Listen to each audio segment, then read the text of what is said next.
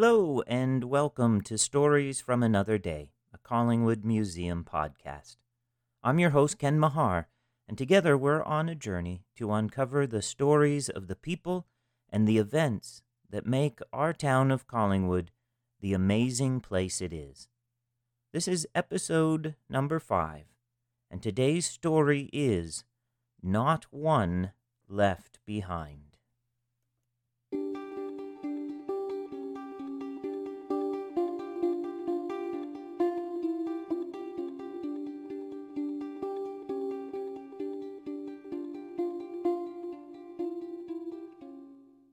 There was an urgent knocking at the door. As the woman cautiously looked out the window between the drawn curtains, the pounding came again. "Let me in!" Relief showed on her face as she moved to the door and opened it. Outside, in the street, it was quiet. Too quiet. A smaller man slipped inside before the door was even halfway open. Across the street, another figure could be seen slinking from one building to the next. "It's here," the visitor said, still out of breath from running. "The train, it's finally arrived. We're safe. I heard the whistle myself not even 20 minutes ago." The woman nodded gravely. "That makes sense. I saw a sail go up in the harbor about the same time." "I should go back out and help," the smaller man steeled himself to say, but with no joy in his eyes. "No, I think we should stay inside and wait to see what happens."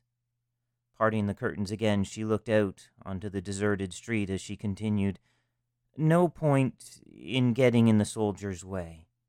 Enough people have been hurt already." It was a fateful day in early September of 1856, and the crew of the schooner Malta had come ashore to make the best of their leave by visiting some of the town's drinking establishments. And they had plenty to choose from. You see, at the time, even though Collingwood had a population of around 1,000 people, she boasted 15 taverns, 6 saloons, 2 breweries, and a distillery. With such an abundance of choices, well, you know that eventually someone is going to make a bad one.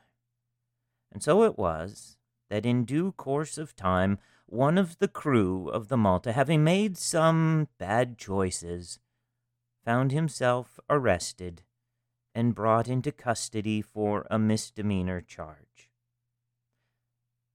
But here's where the story thickens. The rest of the crew, it seems, took great umbrage at the thought of having to leave one of their own behind. Arming themselves with knives and revolvers, they stormed the jail and forcibly removed their comrade. When further arrests were threatened, the mob grew more bold instead of less so. The local constable and the good citizens of the town, it was clear, didn't know how to respond to such a marauding force in their streets. And so the riot began in earnest. Not having the resources to deal with the problem alone, a telegraph was quickly sent off to the village of Barry to request the aid of the Barry Rifle Company. And so it was that 20 well-armed men and their officers boarded the train at Allendale and arrived in Collingwood within a day. But it seemed like so much longer for the good people of Collingwood awaiting their help. Upon arriving, the volunteer militia began securing the town without delay.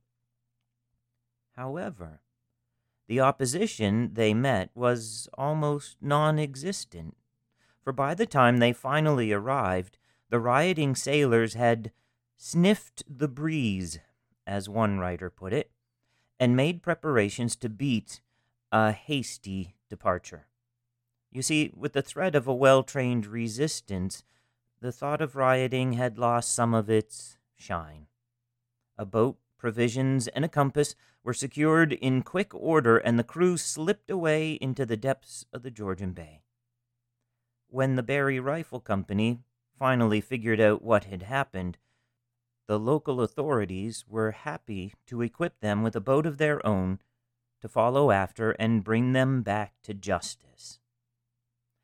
The events of this first Collingwood riot, oh yes, there were more than one in our town's rough and tumble early days, were likely one of the motivating factors in our community's desire to become its own legal entity, separate from the township of Nottawasaga. In fact, the desire for autonomy was so strong that it would lead many a citizen to play fast and loose with the law themselves. But that is a story for another day. On this September day in 1856, the Barry Rifle Company, fatigued and disappointed at having lost the outlaw boat, eventually returned to the Collingwood harbor after having scoured several of the area islands to no avail. However, upon arriving back in town, what did they discover? Not one, but two of the drunken sailors who had been inadvertently left behind by their shipmates in their hasty retreat. And no one came back for them when they were subsequently arrested.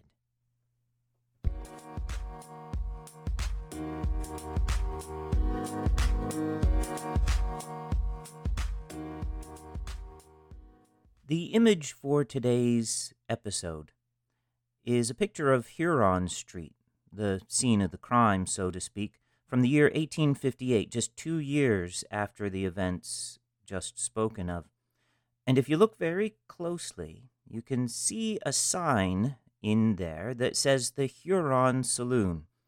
Larry Cotton, in his book Whiskey and Wickedness, from which this story comes, identifies not just that saloon, but 3 saloons in this one block in that picture. The Huron Saloon, the Bay Horse Saloon, and the American Saloon. And that leads me to our question for today. Have you ever found yourself having such a good time that you have left behind something important? Maybe it was your brand new wallet at the RCMP musical ride. Maybe you left behind your favorite Spider-Man t-shirt while you were on holiday. Or maybe it was your little brother after you had had a chance to visit with Mr. Dress-Up in person.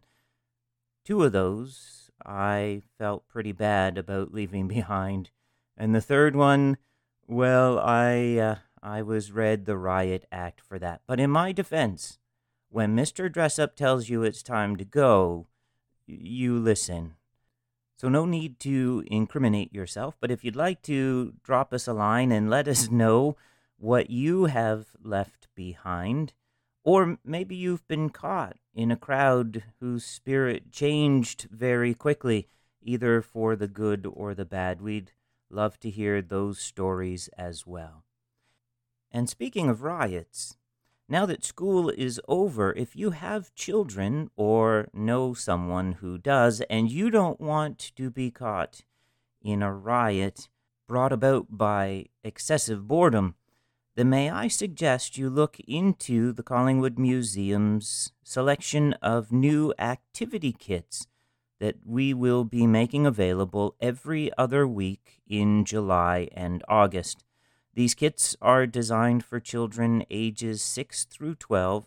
They're heritage-inspired crafts and activities, and each one contains a surprise from the museum gift shop. These kits are available for a suggested donation of $10 apiece, and starting yesterday, orders can be placed for curbside pickup by calling 705-445-4811. Extension 7211. That number will be in the show description. Quantities are limited, and the kits are on a first-come, first-served basis.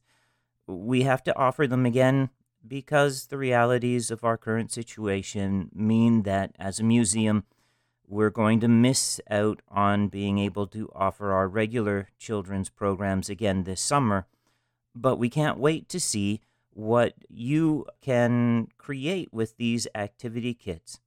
The dates and the themes for the various kits are as follows. In the weeks of July 5 through 16, the theme is The Land We Love.